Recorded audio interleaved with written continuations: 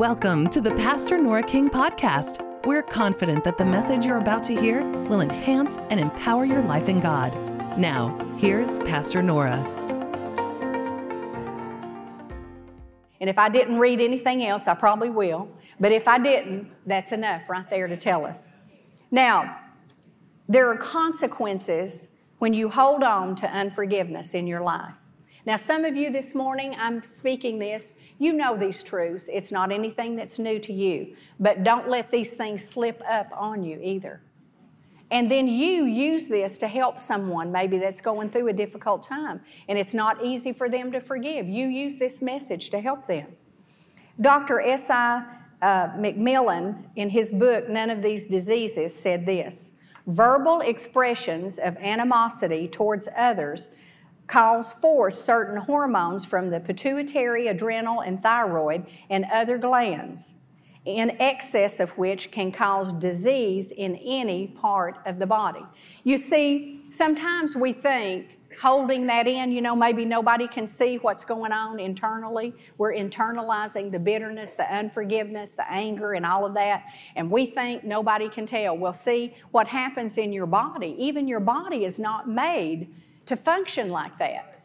Or if you are given to just flare-ups of temper and rage and holding on to those grudges, and you don't care, you're not the clam up, you're the blow up, and you let everybody know it. He said that in his book on None of These Diseases, he says that you can have physical problems when that is in excess in your body, and it can cause disease. Well, you see, I know that in a society like ours, that there can be people that are suffering through physical disease because of what's going on in their life, because they're not releasing things of their past to go on and embrace their future. And so we can't hold on to those things. Some of you, even as children, you didn't have a good upbringing. And to me, my heart just goes out to people that didn't have a mother and a father that really loved them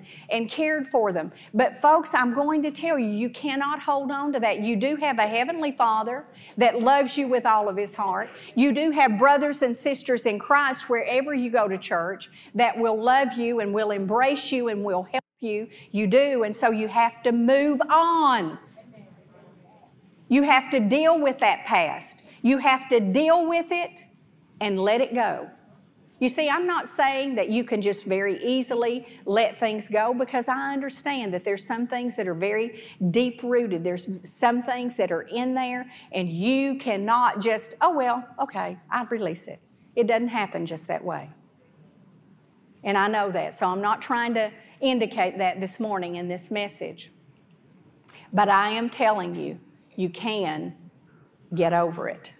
You can through the help of God. Amen?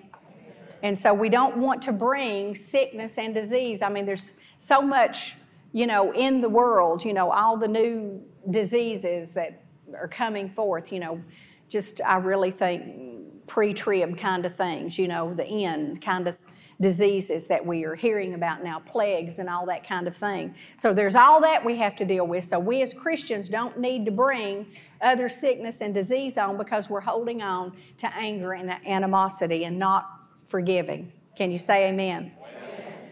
Philippians 3:13 and 14 out of the Jerusalem Bible says this: I am far from thinking that I have already won. All I can say is that I forget the past and strain ahead for what is to come. I am racing for the finish. Now, folks, this morning, I want to tell you, Paul said, I forget the past. And, many times we think about that and we just say, well, what happened, yesterday and all the good he did yesterday, he's forgetting that past because he's got something better to do today.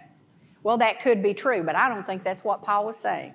I think Paul was saying the time that I stood there and watched Stephen, the great Holy Ghost man of God, be murdered by stoning, and I was a part of it and partaker of it, I have to forget that past. When I was there and those Christians were thrown into jail and they were killed and murdered for their belief in the Lord Jesus Christ, I have to forget that past. I can't hold on to that.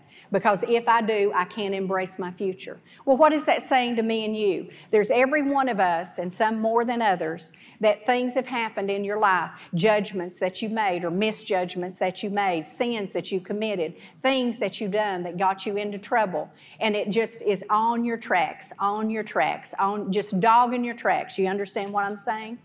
And you got to be like Paul. Once you get forgiveness, once you work through it, now other people may not want to let you go, but you've got to work on. Now see, I see people all the time. You see the jailhouse conversions, and all they're doing is trying to smooth over something when really it's not from the heart. I'm not talking about anything like that. Oh, let's get saved and be a born-again Christian so, everybody will think I'm okay now. No, it doesn't work that way. If it's genuine, you are a born-again Christian, and old things do pass away and all things become new. But if it's just a front, forget it. It's not going to work. But folks, I'm telling you, maybe you cheated on a spouse and you're no longer married to them and you feel really bad about what happened. We can just go on and on about what could have taken place in your life. But you see, you have to be like Paul, and you have to say, I have to forget my past. Because it's in the sea of forgetfulness. I have confessed it and I give it to God. Then others of us, it's not a thing like that. It's just through the hurt, the mistreatment, the wounds of life that are there. But we too have to get up and go on. And we have to be like Paul and forget that past. Now, does that mean that you don't remember things anymore? No, it just means that you come to a place where you're able to release it to God. And if you just see God with His hands of mercy and just say, Lord, I just give this to you. I can't carry it anymore. The weight of it is too heavy. I can't deal with it anymore. It's just too much for me to deal with. I release it to you. Now you help me get through this. And see, every one of us have to do that in life. I can't do this, Lord. I can't bear this, Lord. I can't stand this, Lord. I can't make it through this, Lord. But we have to release it to Him. And when we do, guess what happens? A strength comes, a courage comes, and it may come through His people, it may come through His Word, it may come through various ways, but it will come. It will come. We have promised that it will come. So He says, I forget the past and I'm straining ahead. See, you have to strain to get to your future and to get away from what's behind you. Run from it. Get away. Amen? So all of us have a past, and some of it is what we bring on ourselves, but we still need to get past it. And other times, it's what's happened to us, that we didn't deserve it. It's just a bad devil. And people get influenced by a bad devil. Can you say amen? Forgiveness and releasing things can be a process. It is a process, really. You have to work through it many times. I've heard of people that get miracle deliverances from things of their past, and they can just like that go on, but that doesn't happen that often. I know Jesus spoke to His disciples one day, and He said, you just forgive 70 times 7. And they said, oh my God, increase our faith. Isn't that true? It's the truth. Because after the 100th time, we said no more. It's enough. And God said, no, it isn't. We need to be merciful and have forgiveness. The book of Matthew said the kind of judgment that you put out is the kind of judgment that you're going to reap back into your life. I tell you one thing, that sure shut my mouth a lot. When I read that, I'm not kidding you. Because, women especially, now you men, I've met men that can really get on the bandwagon with being judgmental too. But women, now let's get honest here, ladies. We can be really judgmental and critical. But see, when you realize, well, look at them. Can you believe they're wearing that? What? They ought to know better than that. Look at how they look. Why don't they do something with their hair? Why are they conducting that meeting that way? And why do they sing that way? What's wrong with them? See, some people, I'm going to tell you, when you find someone that is extremely critical and judgmental, I'll show you someone who is resentful, who is in bitterness and unforgiveness. When somebody is that way, we all have a tendency, we can lean that way, but I'm talking about really, nobody can do anything right. Nobody says anything right except them. You see? And so that may be a little gauge we can judge ourselves by, right? Okay. You know what? I just think that we need to release our past and get on with what God has for us. Can you say amen? Amen.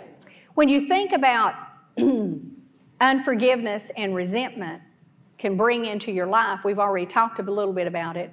It can bring bitterness. And we talked about Naomi and how that she went from being a pleasant person to being a bitter person because of the circumstances in life that she faced. And life can bring us things that aren't the best, that we wish had not happened. But when it does, we've got to deal with it. Bitterness means to arrest you, to imprison you, to seize you, to capture you, as in hunting, exhibiting intense animosity. Now, I want you to think about that. When you think about bitterness, to arrest you, to put you in prison, to seize you, to go after you and capture you, like in hunting. Now, some of you men, you hunt. How many hunters do we have in here? Be honest now. Well, we have 2 hunters. We're really in the city. We don't see any camouflage in here today, do we?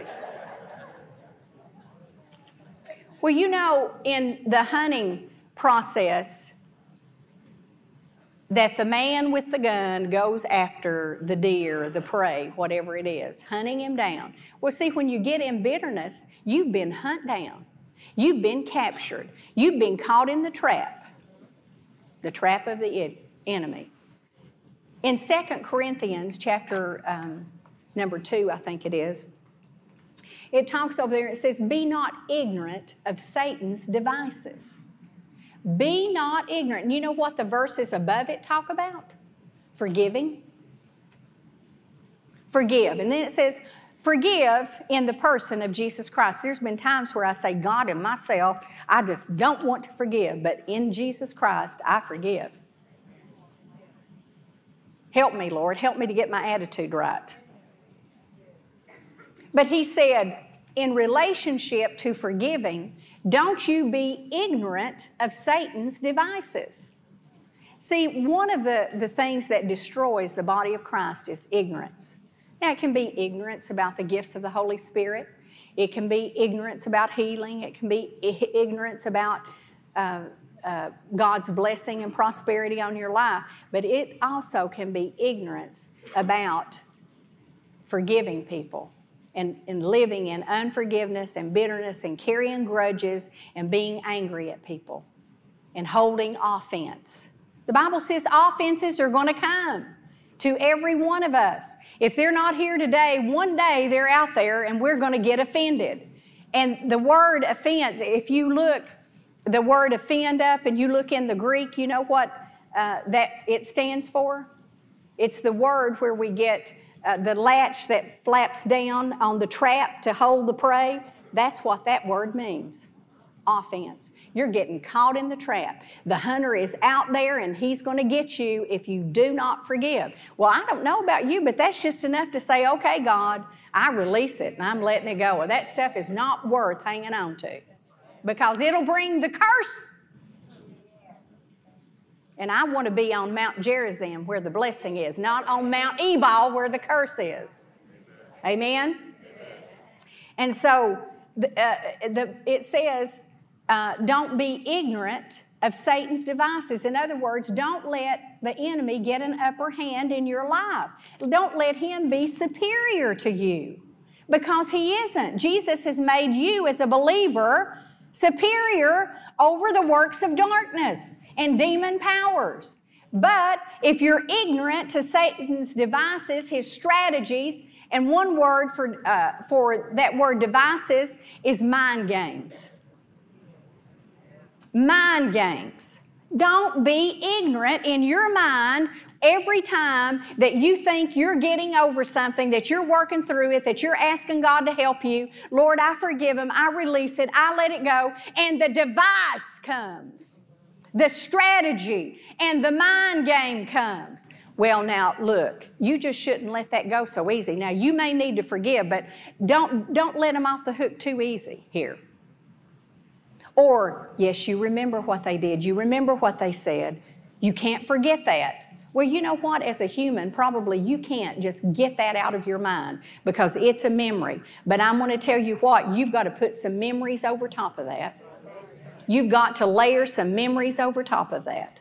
And the memories of you going to the cross and saying, Jesus, I confess this unforgiveness, this bitterness, the grudging, the anger, all of this, I confess it as sin. Cleanse me, Lord Jesus. Forgive me. You know, at that instant when you do, God can forgive you. If you look over in the book of Mark 11, we don't have time to turn there, but you look over there and it says, when you stand praying, forgive. What does that mean to me and to you? It means that you don't have to wait till you have 2 days to work your way through before you repent. And before you release people. Maybe you're not having to repent, but you're having to release them, and you're having to forgive them.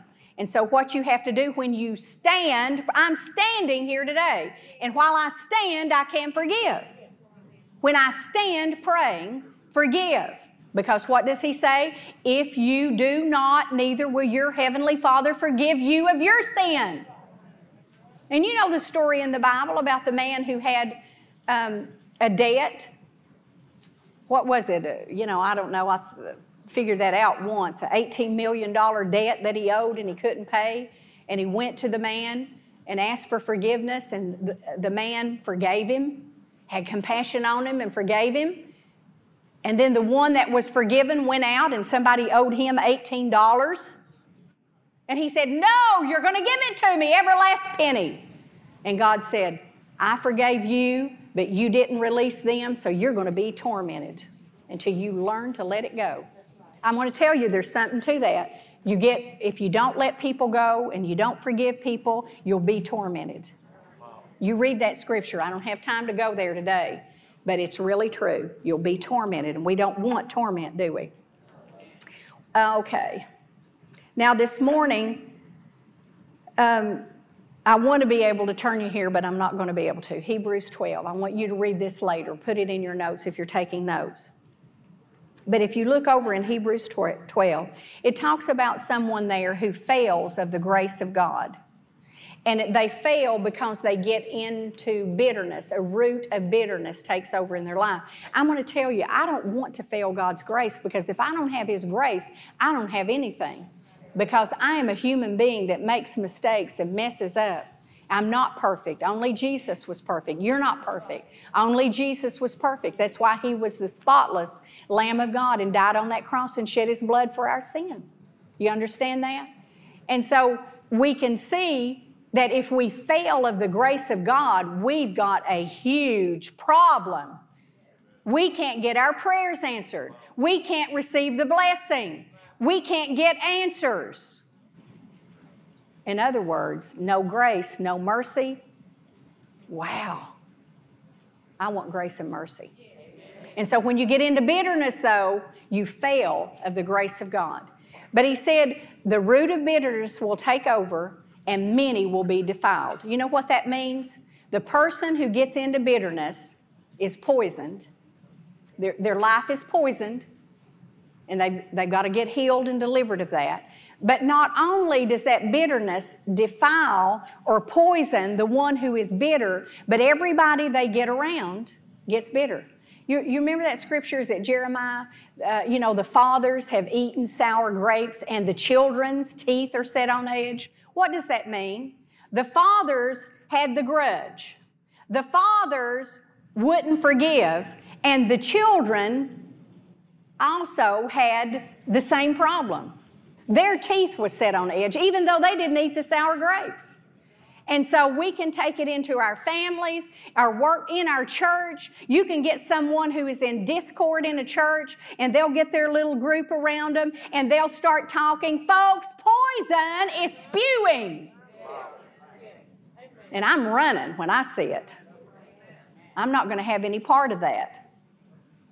So it says, the bitterness, a root of bitterness will come into your life, and many will be defiled. Folks, don't take secondhand offense. You may not understand things or whatever, but don't get in on that. Don't take a part of that, because it's poison. If somebody, is in discord and got a problem, pray for them. But don't you take their offense. Don't you let that poison get into your life. Now, this morning, I want to just say this to you. In the Old Testament, do you remember when the children of Israel were wandering around in the desert? And they came to waters, and they couldn't drink the waters because the waters were bitter. Do you remember that? What did they do? They had a tree, and they put the tree in the bitter waters. Well, you say, what in the world would that do? Well, the tree made the water sweet. Well, I want to tell you today, that's representative of the cross of Jesus Christ. The tree has been put in the bitter waters for you and me. And our life may have just stunk to this point. But because of Calvary, the waters have been made sweet. We don't have to continue to be bitter and hold grudges and be in unforgiveness. We can receive forgiveness through Jesus Christ. Amen? And we can walk in forgiving other people because of the cross of Calvary that's been put in those bitter waters. And now we don't have to be bitter anymore. We can be sweet. Amen? Thanks for listening to this message from Pastor Nora King. If you'd like to contact us, you can visit us online at redemptionchurch.com. We'll see you back here next week for another powerful message from Pastor Nora.